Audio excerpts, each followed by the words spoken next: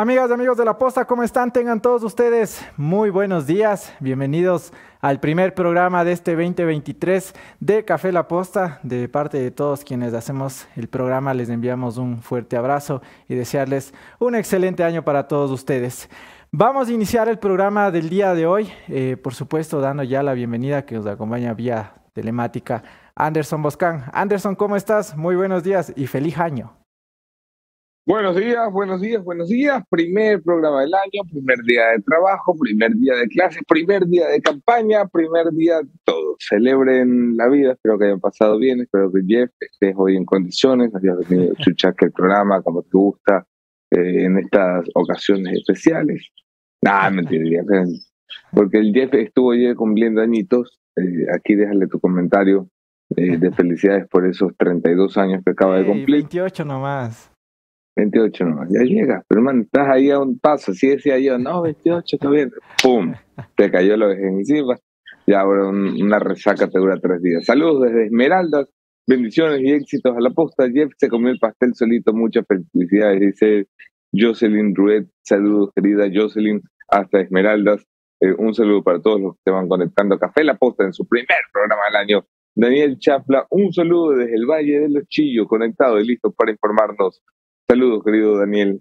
Saludos a todos, todas. Jeff. Qué gusto. Tenemos un programa importante el de hoy, ¿no? Sí, hoy tenemos un importante programa. Iniciamos, ya nos ponemos modo electoral. Todo este mes de enero ya arranca la campaña oficial, porque la campaña ya rompió en todas las reglas, iniciaron desde hace tiempo. Sí, no, el CNE está ahí como... Exacto. Entonces, hoy inicia oficialmente la campaña electoral. El CNE parece el árbitro del partido de Países Bajos, Argentina. Me dice un chiste futbolero, ¿puedo creerlo? No lo puedo creer. Es madurado. Impresiones. Noemí Lema, feliz año y cumpleaños, amigo Jeff. Muchísimas gracias, Noemí. Un fuerte abrazo para ti también. Oye, como les decía, vamos a estar hablando ya tema electoral todo este tiempo, hasta el 5 de febrero que serán las seccionales, así que atentos porque hoy iniciamos el programa con 2 de nuestros entrevistados que aspiran llegar a las distintas autoridades. Nuestro primer invitado será el doctor Jorge Yunda Machado, quien aspira a retornar a la alcaldía de la capital, y de igual manera nos estará acompañando Héctor Vanegas, candidato que aspira a la prefectura del Guayas. Por un lado, por otro, no nos descuidamos de la coyuntura y lo sucedido antes de que finalice el año. La captura de Germán Cáceres nos estará acompañando vía telemática doña Elizabeth Otavalo, madre de María Belén Bernal, así que atentos de todos los detalles porque ya han salido las autoridades a hablar. Hoy en la mañana estuvo el ministro de Gobierno Francisco Jiménez, de igual manera estuvo Juan Zapata, ministro del Interior, dando detalles de esto, garantizando, según ellos, que Germán Cáceres venga acá al Ecuador a pagar todo el proceso de justicia que tendrá que llevar a cabo, así que pendientes de eso. Anderson Boscan, como siempre, agradecemos a quienes confían en este espacio de entrevistas todas las mañanas, una de ellas, la mejor universidad del país. Un agradecimiento especial para la Universidad Ecotec. Recuerda que la Universidad Ecotec tiene 29 carreras de pregrado y de posgrado para cumplir tus sueños y alcanzar tus metas. Esos propósitos de año nuevo que se cumplan. Si entre ellos está tu maestría, o retomar la carrera pendiente, o empezar la carrera de tus sueños, entra a ecotec.edu.es, escoge la mejor universidad del país y tú decides uno de los 3 campos de la ciudad de Guayaquil o educación 100% en línea, ambas de primerísima calidad. Entra ya a la Ecotec. Si quieres hacer historia, lo tienes que hacer en Ecotec.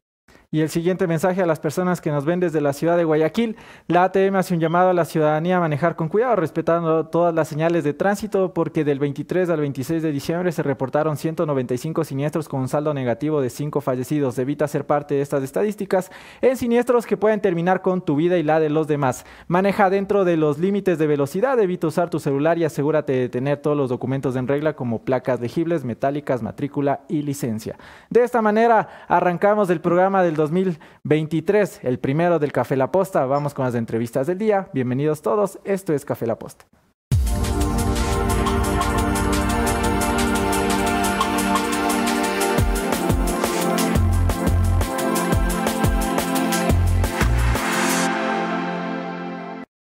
Gracias por seguir conectados a nuestra señal. Recordarles que las entrevistas de todas las mañanas llegan siempre gracias a Veolia. Si tienes problemas con la gestión de residuos que genera tu planta, Veolia te ofrece una gama amplia de servicios integrados para la correcta gestión de residuos industriales peligrosos y no peligrosos a nivel nacional, garantizando así el cumplimiento de la normativa ambiental. Para más información, llama ya al 1-800 Veolia que aparece en pantalla y su página web, los enlaces de contacto. De esta manera, iniciamos el programa de este día, dándole ya la bienvenida al doctor Jorge Yunda Machado, aspirante para volver a la alcaldía de la capital. Doctor, muy buenos días, feliz año. Jefferson, feliz año, feliz cumpleaños. Muchas gracias por la invitación.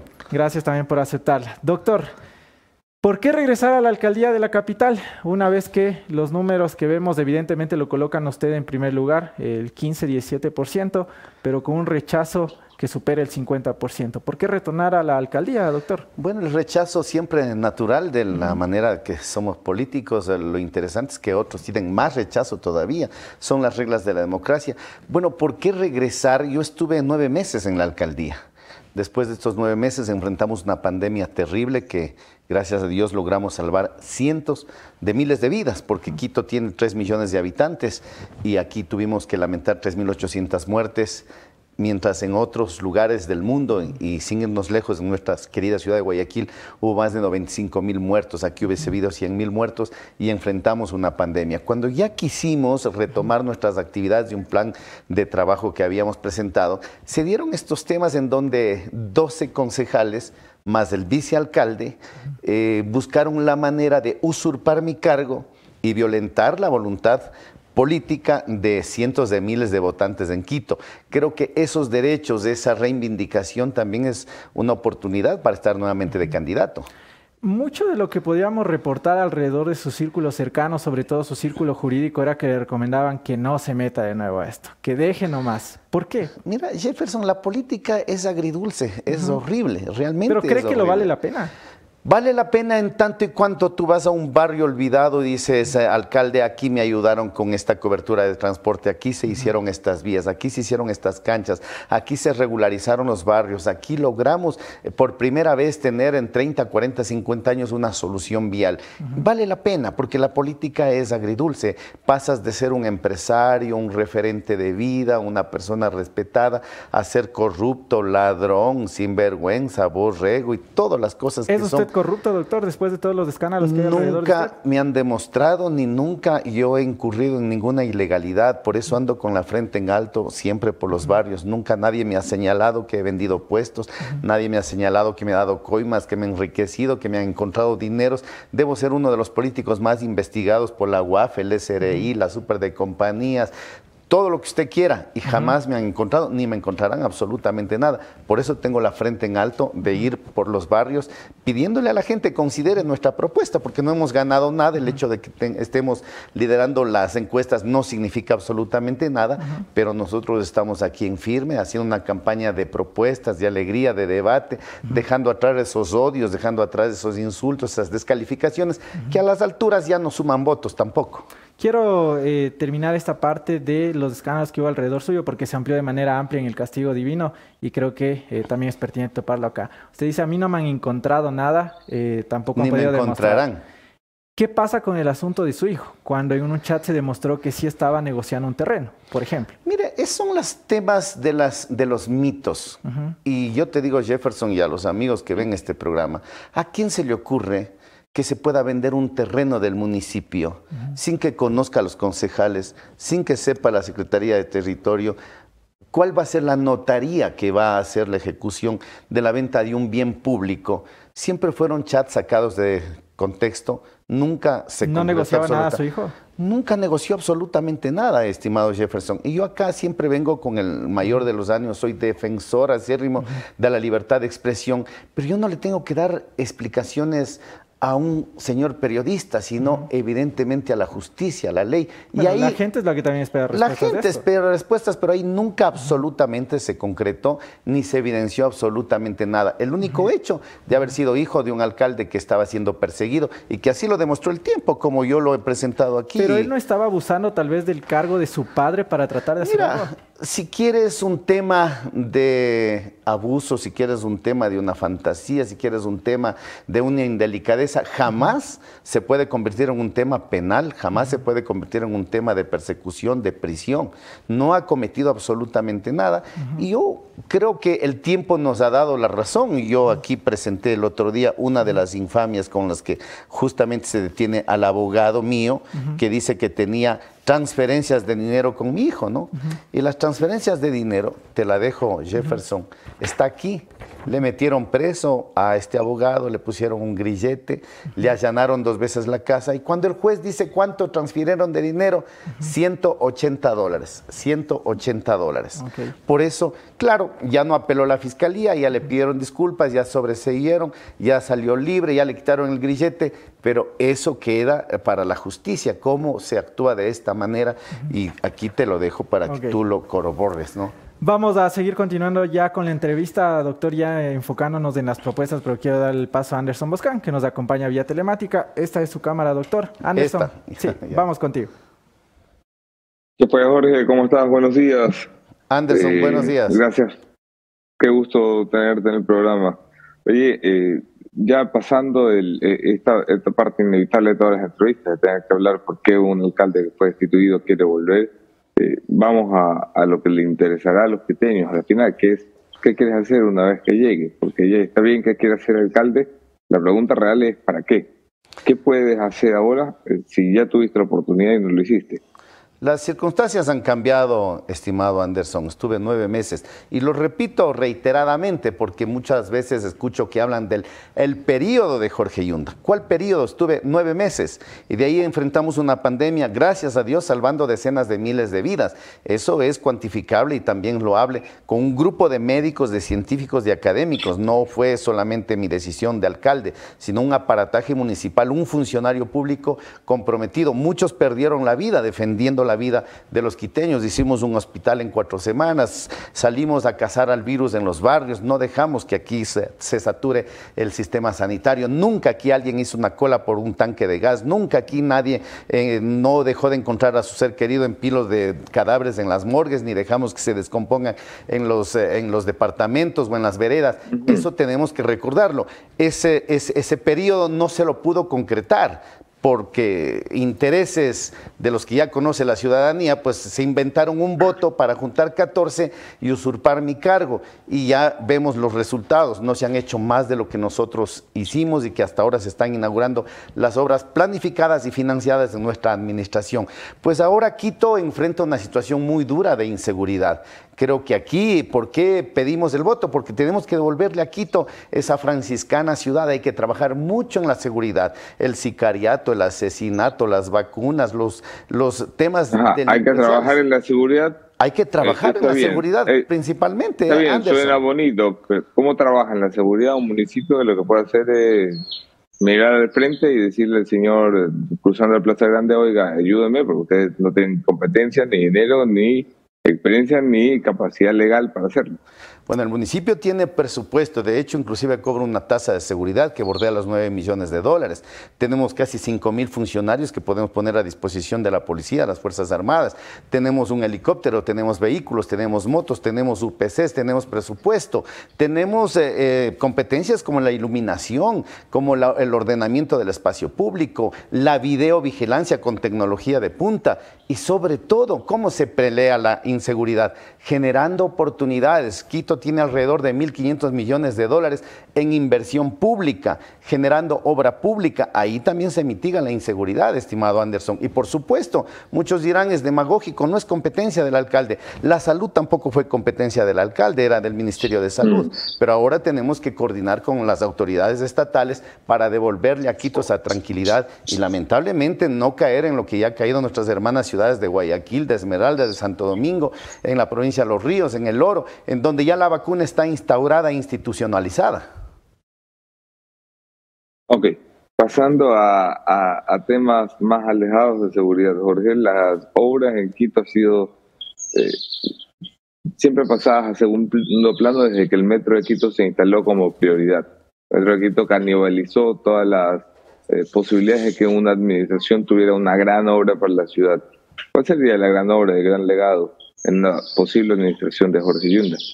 Bueno, recuperando a esta ciudad franciscana, esta paz que tanto necesitamos para cualquier obra, evidentemente generar obra pública para generar oportunidades y mitigar el desempleo en los jóvenes. Los niveles de desempleo, que también son parte de la inseguridad, son alarmantes en la ciudad de Quito. Lo que tiene que ver en el tema de la movilidad, un tráfico infernal en Quito ya no soporta más. Inaugurar el metro, 13 soluciones viales entre viaductos, túneles, puentes, que necesita la ciudad. Y la parte ambiental, nunca nos hemos preocupado de las quebradas ni de limpiar los ríos de Quito, como sí lo hizo Cuenca en su momento. Entonces, todos estos temas tenemos que ponerlos a trabajar y es el plan que hemos presentado en este año, estimado Anderson. Ya te votaron una vez y aquí la pregunta no importan las razones, sino los hechos. Los hechos es, se juntó una mayoría y te echó del cargo, por la razón que sea. ¿Qué le garantiza a los quiteños que no vuelva a pasar? Que no tengas un consejo que nuevamente te puesto. Gobernar con el pueblo. Yo creo que tenemos que aprender. Solamente quienes no han hecho nada no cometen errores. Seguramente hemos cometido errores y uno de mis errores es haber confiado justamente en quienes de mi mano se nutrieron y llegaron a la concejalía para después apuñalarme. Hay que trabajar con gente de confianza y trabajar especialmente con el pueblo. Salir del escritorio, ir al territorio, nos dará la gobernabilidad para seguir con los grandes proyectos que nos hemos propuesto. Ok, le devuelvo la palabra en estudios de Jefferson Sanguña. Un abrazo, Jorge.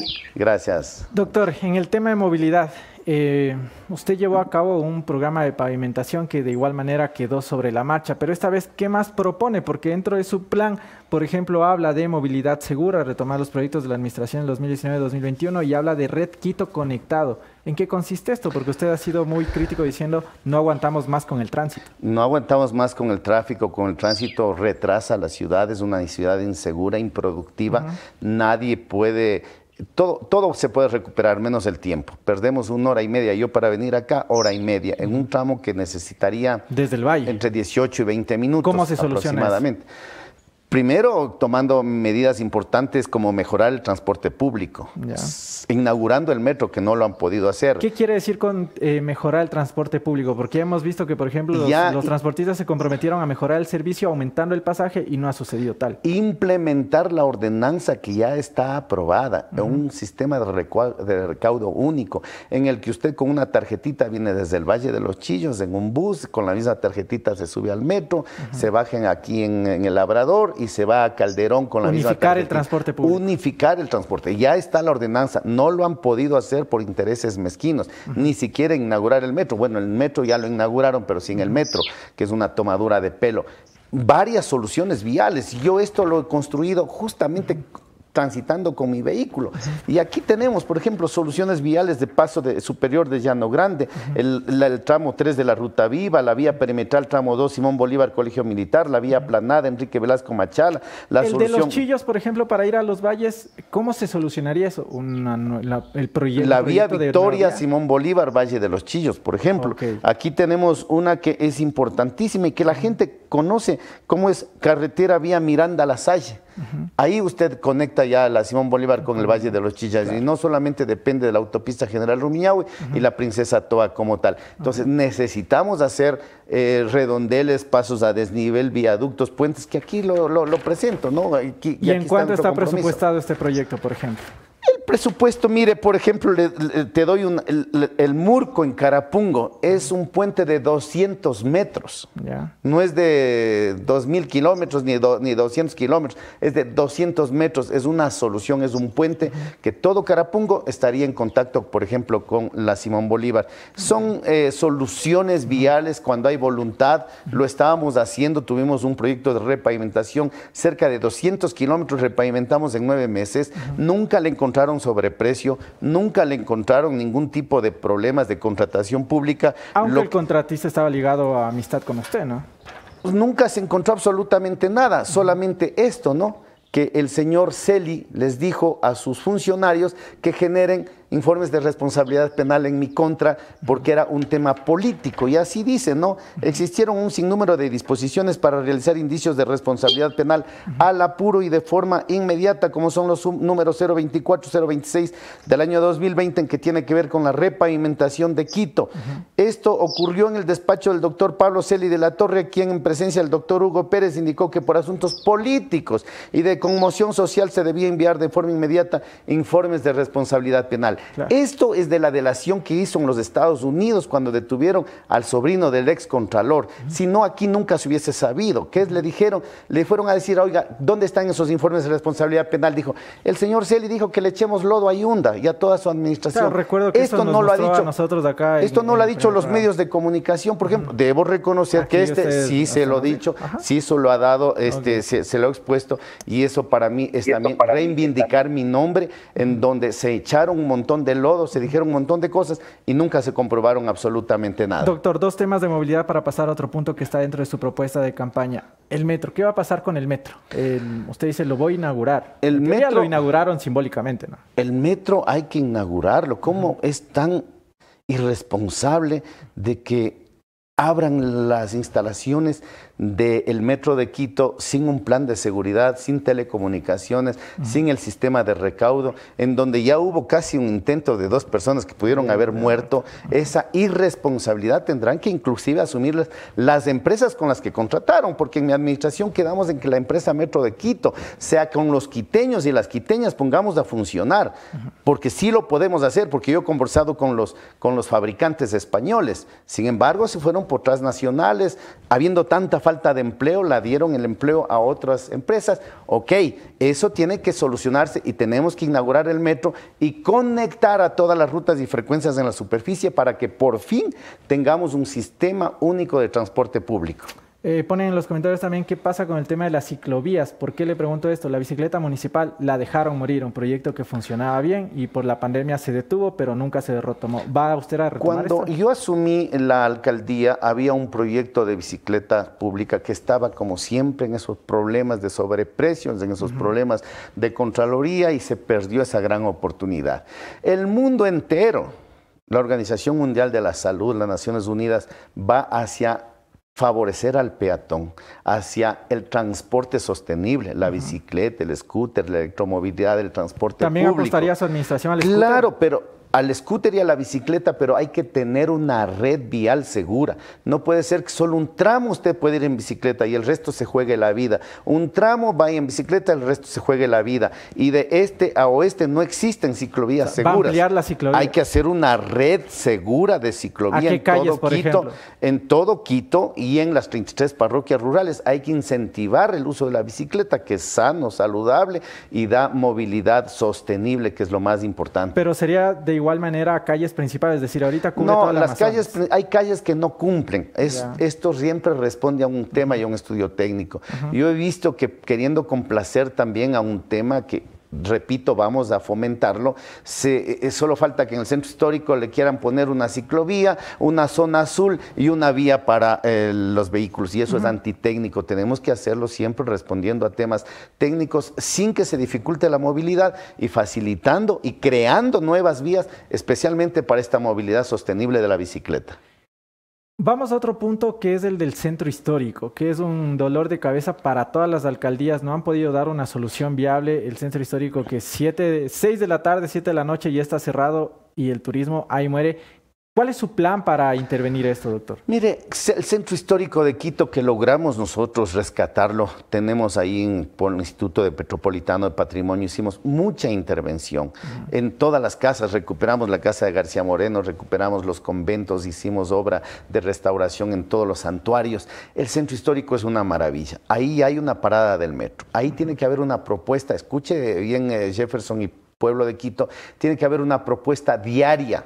No solamente en fiestas de Quito, que tenemos ahí algunas propuestas, sino todos los días, todas las semanas, todos los meses. Con la parada del metro tenemos que tener una propuesta turística y promocionar ese centro histórico en los prescriptores turísticos. ¿Cómo sería esto? ¿Ferias? ferias gastronómicas, culturales, musicales, de humor, de salquiteña, congresos. Pero solo en la parada del metro de San Francisco. No, en todo el centro histórico, ¿no? El centro histórico está totalmente bien delimitado y necesitamos recuperarlo. En un centro histórico seguro, sin los problemas sociales graves que tiene el centro histórico, como los problemas de prostitución, de personas en condiciones de migratorias, en problemas de calle, problemas de adicción. O sea, esos son los temas profundos también que hay que tratarlos, no escondiendo, sino enfrentando estos problemas de salud pública. ¿Y cómo enfrenta, por ejemplo, las personas que lamentablemente están en situaciones, que viven en la calle, el tema de las trabajadoras sexuales que están en el centro histórico? Mire, ¿reubicarlos?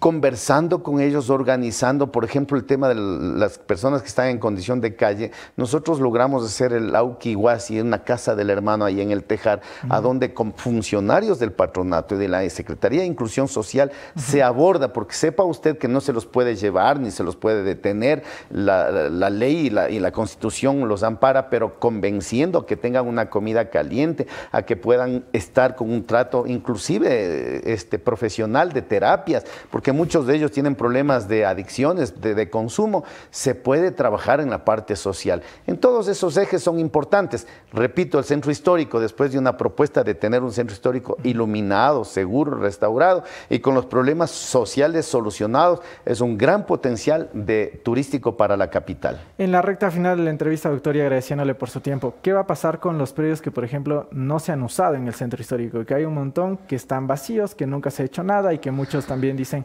vamos a tratar de proponer algo acá. ¿Cuál es su alternativa? Ahí hay un vacío bien complejo que está por ordenanzas y eso hay que trabajar y reformarla. El centro histórico, a veces el dueño de una casa patrimonial no lo puede tocar si no es con el auspicio del Instituto de Patrimonio. A veces el dueño espera que se caiga la casa para que puedan intervenir. Es porque hay una traba en el tema de la ordenanza. Hay que propiciar que la inversión privada y todos quienes quieran restaurar el centro histórico, inclusive puedan ser deducibles de impuestos y que así se fomente el mantener y el conservar el centro histórico más grande y mejor conservado de Latinoamérica. Ok, doctor, le dejo unos segundos para que se pueda dirigir a la gente. Le doy estos minutos para que pueda. Bueno, muchas gracias. La oportunidad de poderme dirigir en este nuevo año. Estaremos haciendo una campaña de propuestas, de debates, de proyectos y que sea el pueblo quien se pronuncie en las urnas. Que quien salga electa o electo, los demás respetemos y apoyemos, porque a veces, porque no llega la persona que es de mi agrado, comenzamos a boicotearlo desde el primer instante, no haciéndole daño al político, sino haciéndole daño a esta ciudad y que nunca más nadie entre por la ventana. Feliz año. Muchísimas gracias, doctor. Qué gusto haberle tenido acá. Gracias. Que tenga un feliz año y pues será el pueblo quiteño quien determine quién quiere que tome las riendas de esta ciudad. Fue el doctor Jorge Yunda Machado, candidato por la alianza Juntos por la Gente, en el que uno de los principales partidos que hemos podido ver, el de Pachacutic, dentro de esta alianza. Ok, vamos a seguir con más. Iniciamos así las entrevistas electorales para que ustedes puedan también determinar las propuestas de los candidatos a las alcaldías, a las prefecturas y que puedan pues sacar su propio criterio y ver a quién ustedes le depositan el voto. Anderson Boscan, ¿algo que agregar? 55% de indecisión en Quito, nada está dicho, hoy arranca la campaña, es una ciudad donde la pelea está más que abierta, la pelea está todavía, veremos Jorge Yunda a la cabeza. La pregunta es, ¿quién despunta para hacerle sombra? ¿Quién polariza la elección? Lo terminará siendo la contrapropuesta que está representada por tres candidatos casi de la misma tendencia, el Fraile, la señora Luz Helena Coloma y el señor Andrés Páez. Lo hará el candidato del correísmo, Pavel Muñoz. La pelea se pone interesante con la alcaldía de Quito. Ahora, otra de las peleas interesantes está sucediendo un poquito más cerca donde yo estoy, en la provincia de Guayas. También tendremos esta mañana como invitado al señor Héctor Vanegas para hablar de esto.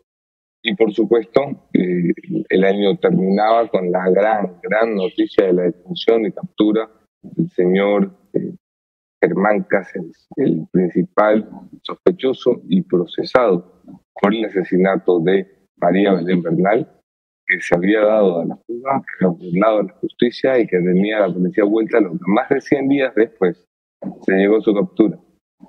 ¿Volverá al Ecuador? ¿Cómo se dio su captura? De esto y más hablamos en este programa. ¿Qué?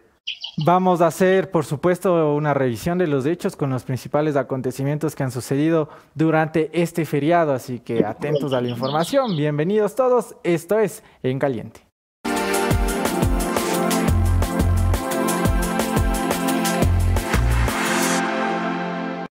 Gracias por seguir conectados a nuestra señal. Recordarles lo siguiente a las personas y a los estudiantes que nos ven desde la Perla del Pacífico, porque todos los estudiantes de bachillerato del año lectivo 2020-2021 de colegios fiscales y fiscomisionales deben acceder al enlace jóvenesejemplares.generaciondigitalgie.com para verificar si pertenecen a este programa de acuerdo con sus calificaciones registradas. Recuerda ya, anda a la DACE. Bien, iniciamos con la primera portada de Diario El Universo, que destaca lo siguiente. En Brasil volvió el señor Lula da Silva, mientras que se hacía el despido de Pelé, uno de los grandes futbolistas de todos los tiempos. Por otro lado, en el ámbito nacional, hoy se inicia la campaña oficial para las seccionales del próximo 5 de febrero. En esta fase que culminará el 2 de febrero, participarán candidatos a 5.600 cargos de gobiernos locales, 45 postulantes, para tratar de llegar al Consejo de Participación Ciudadana, y que se hará promoción también por el referéndum planteado por el primer mandatario. Anderson Boscan, el tema del Consejo de Participación Ciudadana, no sé si estuviste al tanto de esta sesión que mantuvieron durante fin de año, 2 de enero. Estoy.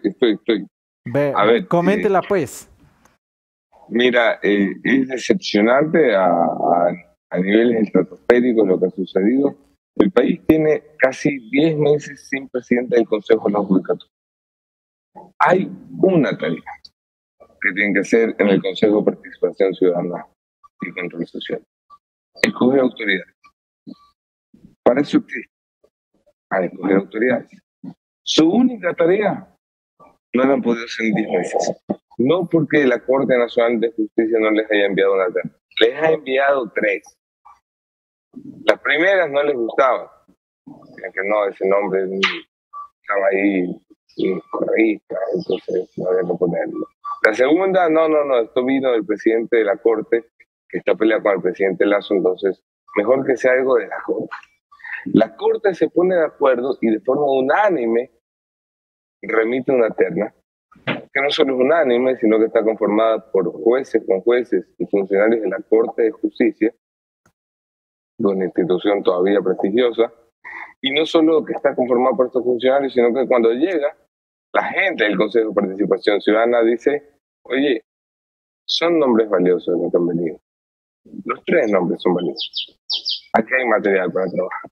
Bueno, ayer, que era el día para hacerlo, finalmente deciden que no, que hay 3 votos a favor de los señores. El último voto, que era el del presidente Hernán Ulloa, muy cercano o muy coordinado con el gobierno, no se pone. Por lo tanto, se decide devolver la terna. Es una burla. Es una real burla. Yo no entiendo qué quiere el Consejo de Participación, sea bueno que lo diga. Mira, estos son los nombres que queremos que nos pongan en la terna, pero no se entiende ya cuál es el proceso que desean hacer. Sin una sola excusa, sin un solo argumento, ir a devolver una terna. Ya. Oye, es vergonzoso porque lo que ellos mismos mocionan, después no votaron a favor de lo mismo. Tú mencionabas que 3 veces han intentado ya posesionar a un presidente de la Judicatura. Iniciaron con el señor Vilman Terán, que fue la primera moción para que se pueda determinar si es que él iba a estar a cargo de la Judicatura. No fue así. Después, en ese mismo sentido, por ejemplo, quien apoyaba esta moción, la consejera Rivadeneira, se abstiene del mismo. O sea, realmente una vergüenza, y creo que ya desde mi punto de vista, no sé si compartes, Anderson, esto creo que es evidente. Ellos dicen: somos independientes, Carondelet no tiene incidencia acá. Para mí esto es una muestra evidente de cómo están tratando de sostener al actual Consejo de la Judicatura, al actual presidente que les favorece, que hace caso a las llamadas del gobierno nacional, para no haber designado, después de todos los berrinches que hicieron, que presente la terna de todo el directorio de la Corte Nacional. Presentan esa terna y de ahí tampoco les gusta ninguno. Así que Habrá que ver cómo se van a justificar ahora, porque sin duda que este Consejo de Participación Ciudadana ha quedado peor que nunca. Si podían decepcionarnos más, aquí está la muestra de este punto. Vamos a seguir con más noticias. Para continuar con más novedades, a ti que te estás preguntando por qué últimamente Anderson, Luis y yo estamos vistiendo de mejor manera, es porque alguien ha confiado en nosotros. ¿De quién se trata, Anderson? Señores, de Pical, porque igual de feos, pero mejor vestidos gracias a la cortesía de Pical. Pical viste la posta viste en Pical, la mejor marca de ropa para hombres en el Ecuador. Está a tu disposición en 18 locales en centros comerciales y en una tienda virtual de pical.com. Así que entra ya, este año, renueva tu estilo, ve a Pical. Gracias a Pical por confiar en este espacio de entrevistas todas las mañanas. Vamos con los acontecimientos que se han desarrollado los últimos días del 2022 y ya a inicios de este año. La captura de Germán Cáceres, uno de los puntos que vamos a estar hablando esta mañana. Alrededor de esto pudimos reportar varias de las acciones, varias de cómo se dio con la captura del señor Cáceres y pues estas eran las primeras imágenes que podíamos tener gracias al municipio de Palomino donde se encontraba Germán Cáceres laborando ahí en la playa como si nada ha pasado, la policía daba con él. Veamos esta imagen, este video que podíamos recopilar de la reportería realizada.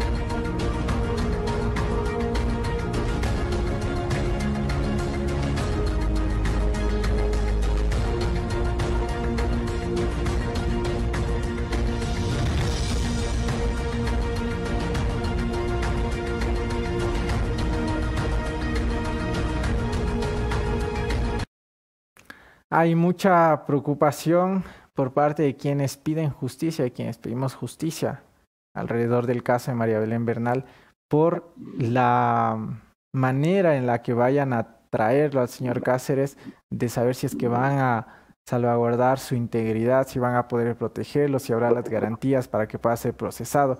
El presidente de la República se mencionaba a propósito del tema en su cuenta de Twitter y decía lo siguiente. Ponemos en pantalla. Germán Cáceres, buscado por el femicidio de María Belén Bernal, ha sido localizado y capturado. El reconocimiento a la policía, la fiscalía y la fiscalía colombiana. Eso por un lado. Y por otro, el ministro del Interior y las distintas autoridades, como el canciller de la República, Juan Carlos Holguín, daban más detalles de cómo se va a llevar a cabo este proceso de traída del señor Cáceres desde Colombia hacia acá, Ecuador. Escuchemos.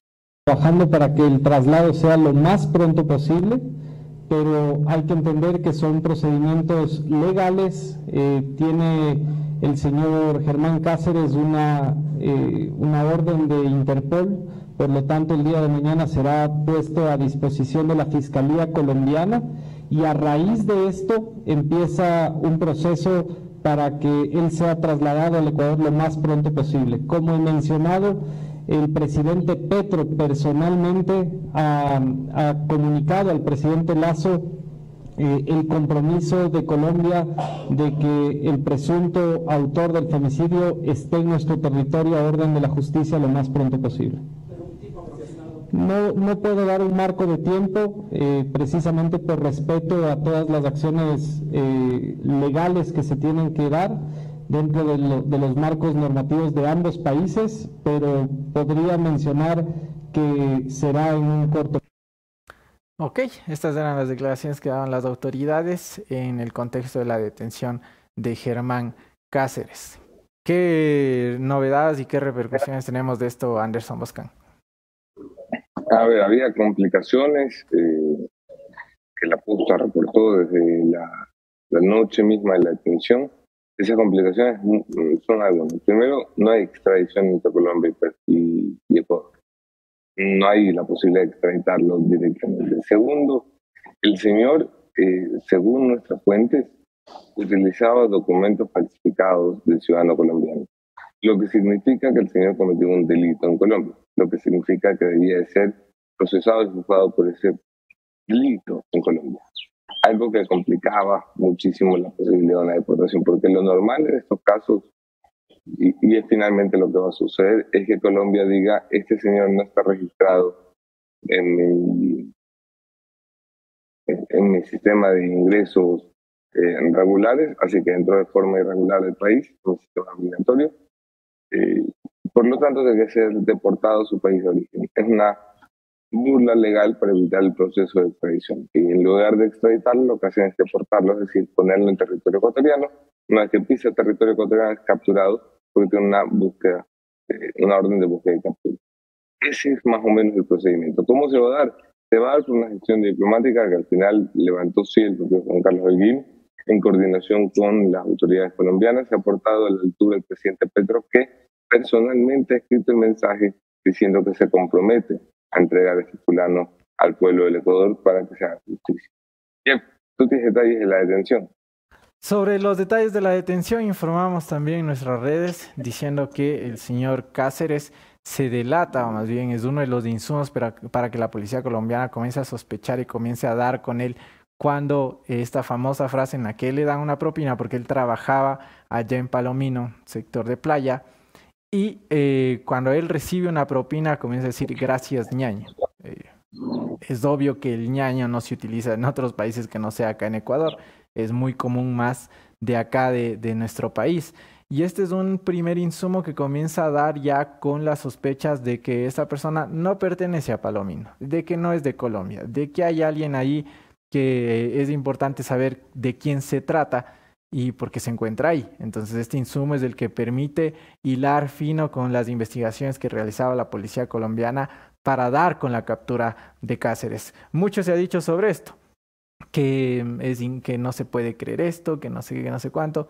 Es información que recibimos de fuentes policiales a través de la de acá, con fuentes colombianas, fuentes policiales colombianas. Sobre esto le preguntaban hoy en la mañana al ministro del Interior, Juan Zapata, y decía que, un poco descalificando, decía que es una irresponsabilidad, que el trabajo que se ha realizado es en conjunto con la Policía Nacional, que no hay que creer tanto en lo que se dice en redes sociales. Y después Milton Pérez le decía, pero entonces, ¿cómo se dio con él? Decía, fueron varios procesos investigativos, varias coordinaciones que hicimos, y Milton le decía, no me está diciendo nada. Y el ministro le respondía, bueno, estoy diciendo mucho con estas declaraciones. Pero más allá de eso, se ha dado con la captura de él. Doña Elizabeth Otavalo mantenía una reunión con el ministro del Interior, Juan Zapata, sobre cuando ya comenzamos a tener estos insumos de que se lo había capturado. Y pues habrá que ver qué nos puede contar más allá de eso. ¿Qué le ha dicho el gobierno nacional sobre el señor Cáceres, sobre la captura? ¿Cuáles son los procedimientos a llevarse? Hoy le preguntaban también si es que se garantiza que el señor Cáceres va a estar con digamos, resguardada su vida y para que pueda venir acá al país. Decía que garantizan eso. Habrá que ver si lo pueden garantizar, si es que puede existir todo este proceso legal en el que él enfrente a la justicia, porque hay muchas suspicacias, y más que suspicacia, hay mucho olor a qué puede suceder, que se les escape llegando acá, que se trate de atentar contra su vida en las cárceles. Habrá que ver cómo se lleva a cabo este proceso, pero los detalles les estaremos llevando a cabo y contando aquí en las redes de La Posta. Bien mencionabas, Anderson, que el presidente colombiano se mencionaba sobre esto. Veamos qué es lo que ponía en su cuenta de Twitter Gustavo Petro. Lo siguiente publicaba el conversé con el presidente de Ecuador sobre este feminicida capturado en Colombia y como lo prometí será deportado a su país para que se haga justicia. Era el tuit que ponía Gustavo Petro, el titular de Colombia, sobre la captura de Germán Cáceres. ¿Algo más que agregar, Anderson Moscán? El señor Cáceres era buscado por el Gaula, que es la unidad de élite probablemente la más prestigiosa de Colombia para este tipo de operaciones. Desde el comienzo, cuando se lo empezó a buscar, dijimos, mira, el Gaula es otra cosa, es otro nivel, son gente muy profesional, muy preparada. Y claro, ha habido mucho recelo en el momento de, recuerden que la información ha salido de este medio de comunicación, la información de la captura, así como los detalles de la captura. Estos detalles que señalaban Jeff se complementan por versiones de fuentes de la policía colombiana con fuentes de la investigación aquí en Ecuador. Y claro, y nos van pintando un panorama en el que lo que uno puede pensar es el trabajo lo hizo la policía colombiana. Es injusto porque ha habido mucha coordinación para ser pegados a la realidad entre la policía colombiana y la ecuatoriana, como es lógico. La policía colombiana simplemente no va a buscar a un ciudadano que cometió un crimen en Ecuador porque sí, lo hace porque está coordinado con la policía ecuatoriana. El problema es que a la policía ecuatoriana le cuesta reconocer el mérito que tuvieron sus pares colombianos. Y por eso están en esta incomodidad de contar la real historia de la captura. La real historia de la captura es que la inteligencia colombiana funciona, como no funciona la ecuatoriana, que está al frente del Fausto. Pero el señor está más dedicado a hacer memes y troleadas que a hacer su trabajo. Pero claro, cuando tú tienes una inteligencia que funciona, hacen estas cosas. Alguien escucha a un extranjero en un pequeño pueblito, le parece raro, lo notifica, se hace un chequeo, y se da con un tipo que es buscado por medio por él. Evidentemente es mucho más sencillo de lo que parece. No hay una gran historia de seguimiento de coordinación. Ha sido una fuente humana. Y no puedes mentir este mismo. Ha sido una fuente humana la que ha revelado que hay una persona que la policía debería ir. Ha sido una fuente humana. Eso es todo. Que está muy bien. El país está contento con lo que lo hayan capturado. Pero no quieran hacer de esto una epopeya que no existe. Está muy bien. Felicidades al Gaula, a la Policía del Ecuador, a la Fiscalía del Ecuador, a la Fiscalía de Colombia y a todos los que participaron en la captura de este miserable. Hay que traerlo al Ecuador. Enhorabuena que la Cancillería se haya movido, que lo vayan a deportar. Hay que ponerlo delante de la justicia y hay que ejemplificar, mira, poner un ejemplo real de lo que le pasa a un tipo como esto en un país como este cuando comete un acto como este. ¿Qué va a pasar con él? Que el gobierno diga, que el gobierno diga, yo garantizo la vida del señor Cáceres. Mira, ministro, usted no puede garantizar ni su propia vida, con perdón ni con disculpas. Es un país donde le han matado 400 personas en las cárceles. Usted va a decir que va a garantizar la vida de uno. Salvo que usted le pida a los choneros que le cuiden al muchacho Cáceres, el gobierno no puede dar garantía de nada, porque no sé si se ha enterado usted, pero el gobierno no controla las cárceles. El gobierno entra pidiendo permiso. No entraron ustedes hechos los bravitos al pabellón 2, fue el único en que pudieron entrar en la penitenciaría. ¿Qué va a pasar si lo meten a este muchacho en un pabellón que no es el 2? Son cosas, hay que ser sinceros con la gente, también uno puede ir por ahí diciendo que va a controlar cosas que no controla. Yes. Y el ministro Jiménez le decían esto, ¿no? Ustedes no tienen el control de las cárceles. Sí, no lo tenemos, pero tenemos un control importante, parafraseando la respuesta del ministro en el sistema carcelario. Veamos qué es lo que acontece. Veamos cuando se dé la llegada del señor Cáceres. Hablaban de las próximas horas. No sé si es que el proceso vaya a ser así de inmediato. Teníamos entendido que podría demorar un poco más, pero las autoridades decían en las próximas horas. Veamos si esto se llega a realizar. Vamos a seguir con más información. De hecho, estos detalles lo vamos a ampliar con doña Elizabeth, que será nuestra tercera invitada en el programa, en el primer programa de este 2023. Vamos a seguir con más noticias. Para continuar con más, a ti que estás buscando soluciones profesionales para tu empresa, ándate ya con Ecovis, porque siente el respaldo de un auditor externo que brinda valor en tu gestión. Ecovis y su red internacional de firmas está comprometida con la calidad en su servicio y promueve las buenas prácticas en la emisión de informes financieros. Ecovis está acreditado ante todos los organismos de control. Sus contactos ya los puedes ver en pantalla. Oficinas en Quito y Guayaquil. El mejor respaldo lo tienes con Ecovis. Finalmente, en la revisión de los hechos, para pasar con nuestro siguiente invitado, el candidato a la prefectura del Guayas, el señor Héctor Vanegas, fue esta noticia. Se daba ya la posesión del señor Lula da Silva, el regreso del socialismo a Brasil, para que tome las riendas de este país una vez que Jair Bolsonaro no pudo llegar a la reelección. Lula da Silva sí lo hizo y esta era una de las imágenes de la posesión del señor Lula Ignacio da Silva, donde también se pudo tener una conversación con el presidente de acá de Ecuador, el señor Guillermo Lasso Mendoza, quienes mantuvieron allí un primer acercamiento tras lo sucedido, o más bien tras la victoria y el regreso de Lula da Silva a Brasil. ¿Cómo se mantendrán las relaciones entre estos dos países? Será importante también reportarlo. Anderson Moscán, Lula da Silva de vuelta.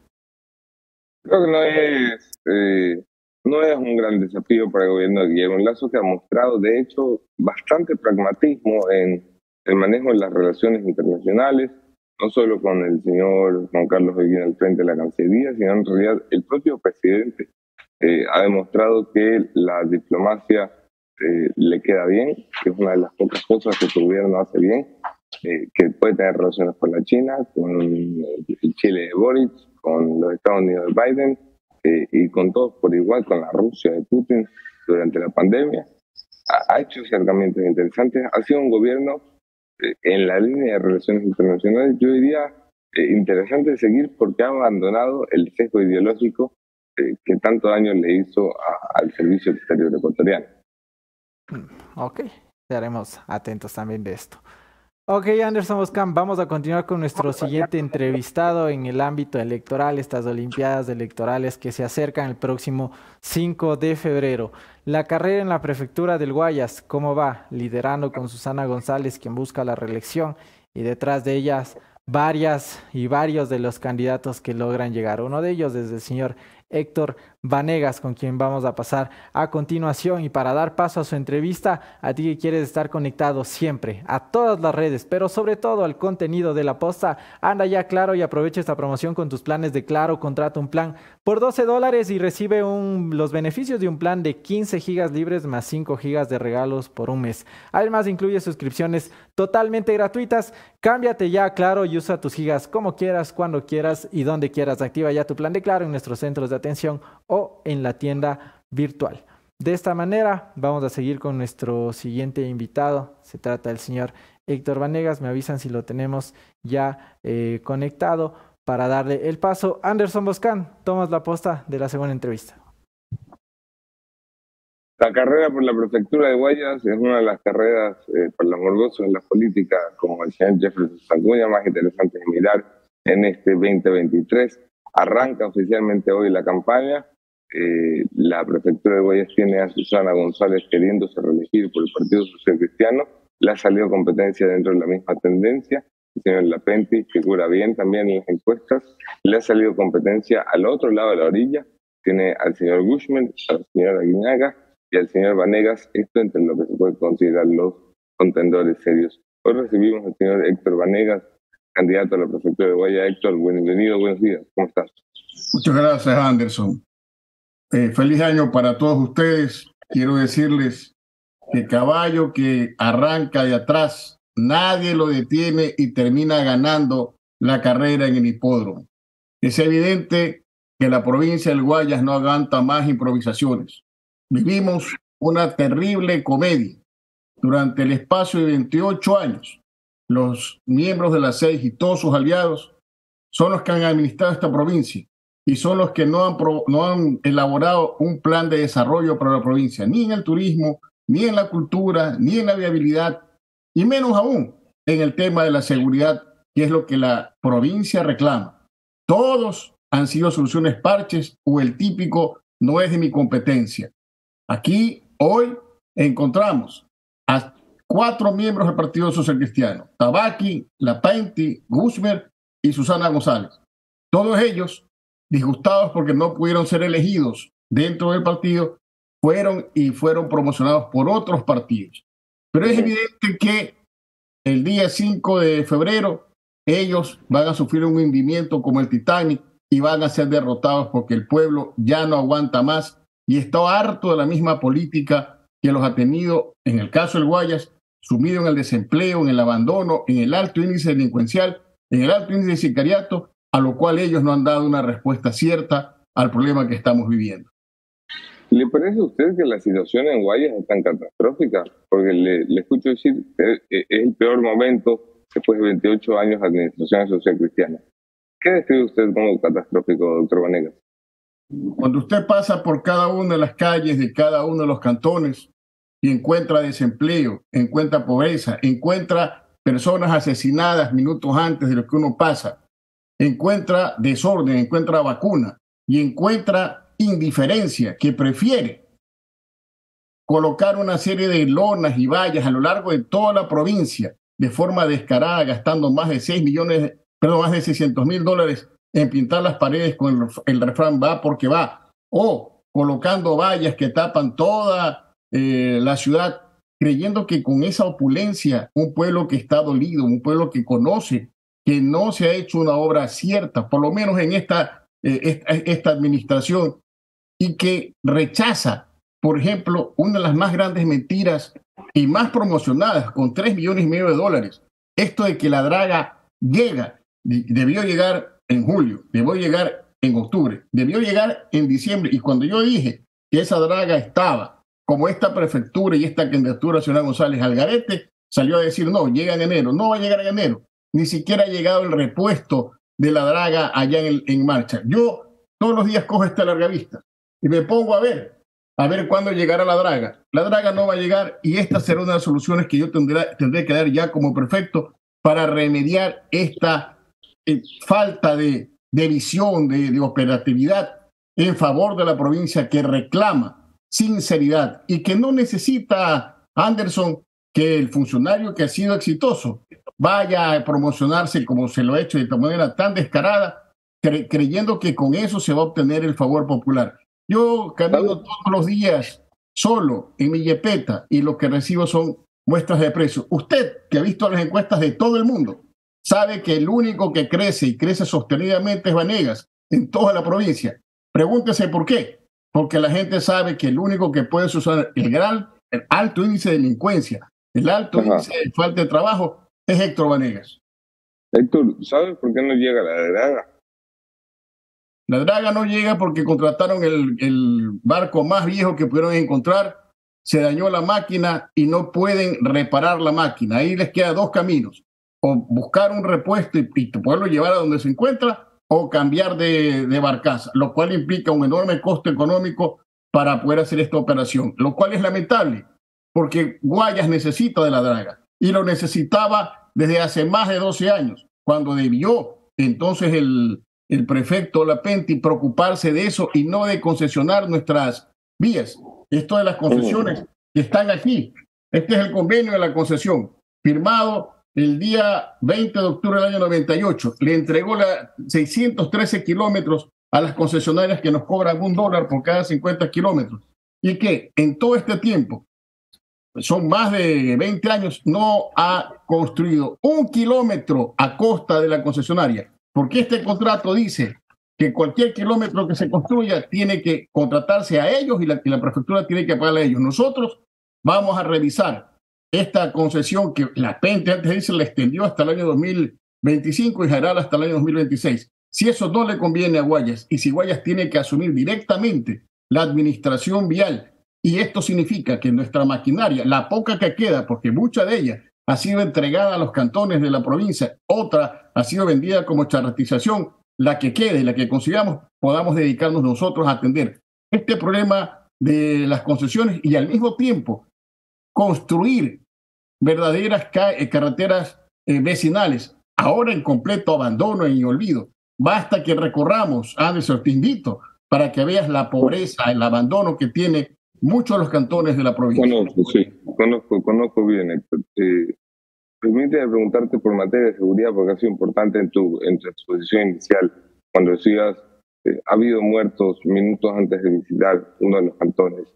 Y realmente Guayas es hoy la provincia más insegura del país, junto con Esmeraldas, unos ratios de muertes violentas que no conocíamos durante más de una década.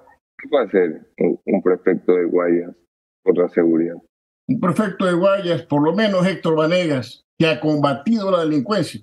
Porque yo no puedo decir algo que no he hecho. Yo fui 10 años fiscal, detuve bandas peligrosas, a delincuentes peligrosos que todavía están presos. Yo los he enfrentado, he detenido grandes toneladas de droga, y por lo tanto te quiero decir que para asumir plenamente la competencia y la responsabilidad, debes tener ahí una persona decidida, que no tenga temor. Nosotros vamos a colocar un verdadero sistema georreferencial, vamos a exigir que todos los vehículos nuevos y viejos, vehículos automotores o motos, tengan GPS, y de esta manera, si llegan a ser robados, podemos ubicarlos inmediatamente. Y si cometen un delito, podemos ubicarlos inmediatamente. Vamos a establecer cámaras que puedan identificar en cada uno de los peajes a las personas que están al interior de un vehículo o de una moto, de tal forma que si están requeridos por la justicia, puedan ser detenidos. Vamos a establecer sistema de drones, un verdadero ejército, como ocurre en San Salvador, donde yo estuve hace pocos meses.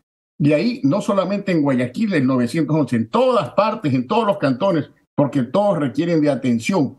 Vamos a establecer un verdadero centro de desintoxicación para que todos los adictos, porque el problema de la adicción de la juventud es terrible, todos los adictos puedan ser tratados en toda la provincia, y con los que ya existen haremos convenios de apoyo para que a través de médicos, a través de psiquiatras, se puedan rehabilitar, se pueda tratar este problema de la adicción. Nosotros creemos que para poder combatir la seguridad tenemos que hacer una verdadera inversión pública. Es que si tú no inviertes, como lo hizo Cali, como lo hizo Medellín, como lo hizo Bucaramanga, tú no vas a poder detener el problema de la delincuencia. Debes devolver la productividad, debes devolver trabajo, debes devolver liquidez. Hay enorme situación de pobreza en la provincia, y de tal forma vamos a establecer lo que se conocen como centros de rehabilitación, centros de ocupación, campos ocupacionales y canchas polideportivas. Vamos a contratar en cada uno de los cantones profesores de básquet, de fútbol, de todas las disciplinas, para tratar de que con esto volvamos nosotros a darle a los jóvenes algo que hacer. Mira, el joven que no es atendido se convierte en el principal atractivo de todas las bandas delincuenciales que los reclutan, y por eso hay muchos jóvenes sicarios que cometen este tipo de infracciones. Héctor, ¿cómo está? Muy buenos días. Jefferson Sanguña le saluda en esta ocasión. Gracias por haber aceptado la invitación. Usted habla del tema de seguridad y los proyectos en cuanto a políticas públicas para tratar de mitigar este ámbito. Mencionaba el tema de las canchas para que los jóvenes tengan un distractor y no sean, digamos, carnada para las bandas delincuenciales. En ese sentido, ¿cómo va a ser su relación, por ejemplo, con el gobierno nacional? O el gobierno al cual usted ha sido crítico. ¿Se van a sentar a hablar entre ustedes si usted llega a la prefectura para tratar de buscar soluciones al ámbito de la seguridad? Tenga la certeza que lo que yo no voy a hacer es competir con el gobierno nacional. Yo vengo de San Salvador. Ahí yo entendí que toda autoridad tiene que, en el rol que le corresponde, encontrar soluciones en conjunta. Que voy a exigir que se atienda a Guayas como corresponde, lo voy a hacer. Pero que voy a quedarme cruzado de brazos, eso jamás. Eso no va a ocurrir, porque es imperdonable, es indolente que actualmente se prefiera esa política a buscar soluciones. Aquí lo que se hace es sacar en cara lo poco que han hecho por parte del gobierno provincial o por parte del gobierno municipal. Lo que hay que hacer es verdaderamente enfrentar este problema con un plan de seguridad provincial que no existe. Y muchos cantones no tienen planes de seguridad cantonales. Es que si tú no tienes un plan, ¿cómo combatas la delincuencia? ¿Cómo eres efectivo en eso? Es indispensable que nosotros devolvamos seguridad a todos los habitantes. Yo no necesito pintar paredes ni poner afiches. Así no se ganan las elecciones del siglo XXI. Se ganan con entereza, se ganan con decisión, se ganan caminando, escuchando a la gente en verdaderos cabildos provinciales, para que sepamos que frente a la opulencia que presentan ciertos candidatos, hay una enorme cantidad de electores que viven en una miseria y en una necesidad. Y no solamente los más jóvenes, también la clase media está necesitada de soluciones porque está ahorcada. Aquí la política simplemente de regenerar deudas en vez de condonar deudas es la que se ha aplicado desde el COVID. Han sido insensibles y eso tenemos que nosotros corregir. Ok, y en la recta final de la entrevista, y agradeciéndole por su tiempo en el tema de vialidad, ¿cuáles son sus propuestas a propósito del tema? Y también veía un aspecto importante que me llamaba la atención dentro de su plan de gobierno, y es este proyecto de un aeropuerto internacional. ¿Esto es competencia de la prefectura, Héctor? A ver, en cuanto a la viabilidad, yo he sido muy claro. Yo voy a revisar todas las concesiones que terminan el año 2026. Y lo que convenga a la provincia, no a contratos leoninos que beneficien solo a las concesionarias, yo lo voy a corregir. Guayas es para los guayasenses, para que todo lo que sea en producción, en beneficio de Guayas, se pueda hacer. En cuanto al aeropuerto, creo que por un tema de seguridad, el aeropuerto no debe estar en la ciudad de Guayaquil. Debe estar como en todas las grandes ciudades fuera de Guayaquil. Y ojo, si en el tema del dragado se demora, como creo que se va a demorar, debe inmediatamente atenderse el problema de este grupo de peligro aviar que se encuentra en el islote, porque Dios no quiera, estas aves se introduzcan en algún motor de algún avión, el avión puede caerse sobre la ciudad o sobre el río, como ocurrió en Houston, en Nueva York. Nosotros tenemos que atender los problemas con objetividad. Y es lo que vamos a hacer, y lo vamos a hacer con transparencia. Yo soy Héctor Vanegas, 32 años de servicio a mi ciudad. Saben que el único vicio que tengo es el trabajo y que mi pasión es Guayas. Tengo la certeza que le voy a devolver la seguridad, la productividad, el trabajo y la esperanza a todos. Y además soy peligroso. Soy peligroso para las mafias, para las bandas, no solamente de los delincuentes comunes, sino de los políticos que tienen secuestrada en monopolios nuestra provincia. Porque pienso distinto, porque soy diferente a ellos, porque he tenido el valor de fiscalizarlos, de combatirlos y de denunciarlos. Por eso soy diferente y por eso voy a ganar la elección, porque el pueblo del Guayas necesita con interés a alguien que ponga orden. Ok, Anderson Boscan, ¿algo más que agregar? Nada, desearte éxitos en la campaña, Héctor, a ti, a todos los candidatos. Estaremos pendientes y las puertas abiertas para todos. Espero que hayas tenido oportunidad de contar lo necesario. Así será, porque yo tengo una apuesta hecha con el compañero Vivanco, que tengo que ganar la prefectura, ¿sí? pero luego poner internet en toda la provincia y no pagar la apuesta que me obligó a apostar. Así será. Hasta la victoria, venceremos. Todo 35. Gracias, Héctor. Escucharon ustedes, Héctor Vanegas, candidato a la prefectura de Guayas, una de las competencias más bonitas seguramente con la Alcaldía de Quito y la Alcaldía de Cuenca también para mirar este 2023. ¿Cuáles son tus carreras favoritas, Jeff? Chuta, yo me voy a poner más interesante por Quito. Manaví también va a estar interesante. Manaví va a estar interesantísimo con Leonardo Orlando, viendo si sostiene Manaví como bastión del correísmo. Una derrota del correísmo en Manaví sería impresionante, impactante, la primera vez que sucedería en 14 años. Entonces, Casanova está allí peleándola bien según las encuestas. Bien. Ok. Oye, antes de seguir con el programa, importantes menciones a quienes nos ven desde todos los lados. Y Nandito, si está por ahí, que me ayude con el sillón de Falcon. Para pasar a la siguiente parte del programa, recordarles a ustedes que la ATM hace un llamado a la ciudadanía a manejar con cuidado, respetando todas las señales de tránsito. Del 23 al 26 de diciembre se reportaron 195 siniestros con un saldo negativo de 5 fallecidos. Evita ser parte de estas estadísticas de siniestros que pueden terminar con tu vida y la de los demás. Maneja dentro de los límites de velocidad, evita usar tu celular y asegúrate de tener todos los documentos en regla como placas legibles, metálicas, matrícula y licencia. Ya sabes, este mensaje de la ATM. De igual manera, si hablamos de seguridad, qué mejor que hacerlo con Falcon, porque una buena lámina de seguridad puede salvar tu vida. Llegó ya a Quito Falcon Seguridad, lujo y confort al más alto nivel. Con 18 años siendo líderes en el equipamiento automotriz, láminas de seguridad, tapicería en cuero, nanocerámica, restauración interior. Conoce todos sus showrooms a nivel nacional en Quito, Ambato y Riobamba. Ven y vive la experiencia Falcon en www.falcongrupo.com para que quede así, encueradito. Qué buen cuero. Hey. Y con el mejor respaldo de Falcon.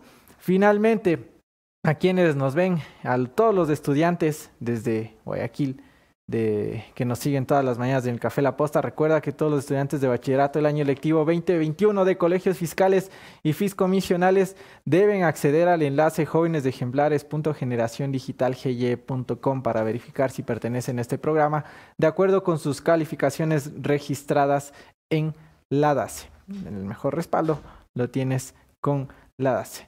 Ok, Anderson Boscan, vamos al segmento final del programa, este primer programa de este 2023. Vamos de todas maneras a ofrecerle disculpas a la audiencia. Teníamos hoy prevista una entrevista para reaccionar a los últimos acontecimientos con la madre de María Belén Bernal. No va a ser posible por un error ajeno a nuestra voluntad, una confusión en la agenda de doña Elizabeth Otavalo. Yo sé que tiene mucho cariño por este medio de comunicación. Intentaremos que mañana sea una de las entrevistadas principales. Vamos pues a la conclusión de cada mañana, señores, sobre este tema. Germán Cáceres, el punto final.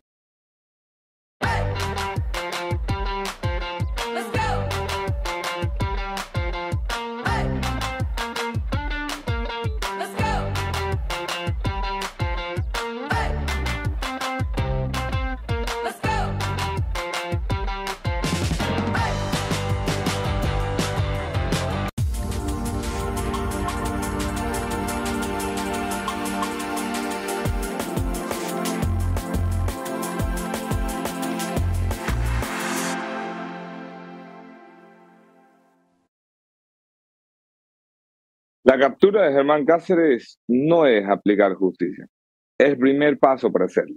Y por supuesto que hay que aplaudirlo. Y por supuesto que hay que reconocer que finalmente las instituciones, la Fiscalía del Ecuador a la cabeza, la Fiscalía de Colombia, la Policía de Colombia, la Policía del Ecuador, todos los implicados, la Cancillería del Ecuador, han hecho parte de su trabajo. Pero tampoco hay que inventar historias. Yo veo al ministro Zapata muy incómodo con que se cuente a la audiencia y al país cómo fue que se lo capturó. Se lo capturó porque una fuente humana lo escuchó decir gracias ñaño cuando recibió una propina. Ya está. No hay un trabajo de inteligencia, no es que Mauro Vargas dijo, aquí lo tengo identificado. No, no, no. Salió como salió y listo. No significa que la policía de Ecuador no haya trabajado. Significa que las cosas se dieron como se dieron. Ahora, lo importante, esto es lo anecdótico, lo importante es cómo vamos a hacer en el país para administrar justicia. Primero hay que hacer un proceso público, que el país esté al tanto de qué sucede, porque este es un caso que tiene que servir para ejemplificar como nación a que cualquier desalmado, desadaptado, que hay muchísimos que cometen este tipo de crímenes, sepan lo que les espera. Y lo que les espera tiene que ser toda la fuerza de la ley. Para que eso suceda, lo primero que hay que hacer es tener con vida al señor Cáceres. Porque no sé si se ha enterado el gobierno, hay 3 o 4 generales cuya vida y carrera depende de que el señor Cáceres no los nombre. Y no sé ustedes, pero yo no confío en esos. Yo en esa institución donde está un señor como Mauro Vargas, mira, un poco de picor. Si me van a decir, como dijo el ministro de Gobierno, Francisco Jiménez, que el gobierno nacional puede garantizar la vida de Cáceres, no me mienta, señor ministro. Si es que usted no puede garantizar su propia vida, si es que a usted le están buscando reemplazo, para que vea que no puede cuidar ni su cabeza. Si es que, ministro, usted no se ha enterado que el gobierno de Guillermo Lazo le toca la puerta al delincuente allá adentro para pedirle permiso para entrar a las cárceles. Si usted me dice, señor ministro, que lo que van a hacer es pedirle a los choneros que lo cuiden, pues sí, yo le creo. Entonces va a garantizar la vida. Pero si usted me dice que es el gobierno el que va a garantizar la vida de Germán Cáceres, me río. De quien se tiene que cuidar el señor Cáceres es de la policía y del gobierno, para comenzar. Y segundo, el gobierno no tiene rango de acción dentro de las cárceles. No lo tiene el señor Diego Ordóñez, que lo que se dedica es a dar pésames, y no lo tiene el gobierno y el presidente de la República, que ha visto cómo más de 400 personas son asesinadas delante de sus narices, en custodia de las cárceles. ¿Qué va a decir? Que no pudieron cuidar esas 450 vidas, pero esta sí la van a cuidar. Vamos a buscar como país una solución a esto. Y la solución tiene que partir de reconocer los problemas. Y el problema es que el gobierno no tiene control de las cárceles, lo tiene el crimen organizado. Plantean al país una solución seria. Pero esto merece justicia. Hasta aquí, señores. Y esta fue la conclusión de Anderson Buscán, que como siempre y todas las mañanas llega gracias a Colacil. Recuerda que llegó Colacil desde Europa nada más y nada menos que con 10 patentes mundiales. Si te duelen los huesos o las articulaciones, si quieres tener uñas fuertes y una piel única, debes consumir Colacil, porque lo que ves aquí y escuchas cada mañana no es colágeno, es el mejor generador de colágeno, el más concentrado y absorbible a nivel mundial. Para complementar lo que hablabas del tema del crimen organizado y de seguridad, Anderson, solamente dar este reporte del tema de la zona 8, lamentables cifras con las que inicia el año el gobierno nacional, con corte, tengo 2 reportes, uno corte del 1 de enero, del 1 al 2 de enero, de 4 a 4 de la mañana, 5 muertes violentas en la zona 8, y 5 tentativas de asesinato por un lado, y por otro, el último reporte que tenemos de este mismo tema, se añaden 3 muertes violentas hasta esta mañana, es decir, en total 8 muertes violentas. 8 muertes violentas en los 3 primeros días del año en la zona 8, no en todo el país. Exacto. Recuerden, 25 muertes violentas hubo en el periodo de Navidad. Estos son los saldos que nos está dejando la brillante coordinación de seguridad. Señores, hasta aquí. Mañana seguimos con elecciones, mañana seguimos con buena gana, arranquen bien el año, pónganle ganas y energía, así lo haremos nosotros también. Desde el lunes, equipo completo, cuando vuelva la Moni Velázquez a reincorporarse al programa, y promesa a propósito de este año, arreglamos el audio para cuando yo esté fuera de estudio. Jefferson Sanguña, un abrazo hasta estudios. Chau, chau, chau. Ya nos vemos, chao, chao, buen inicio de año para todos.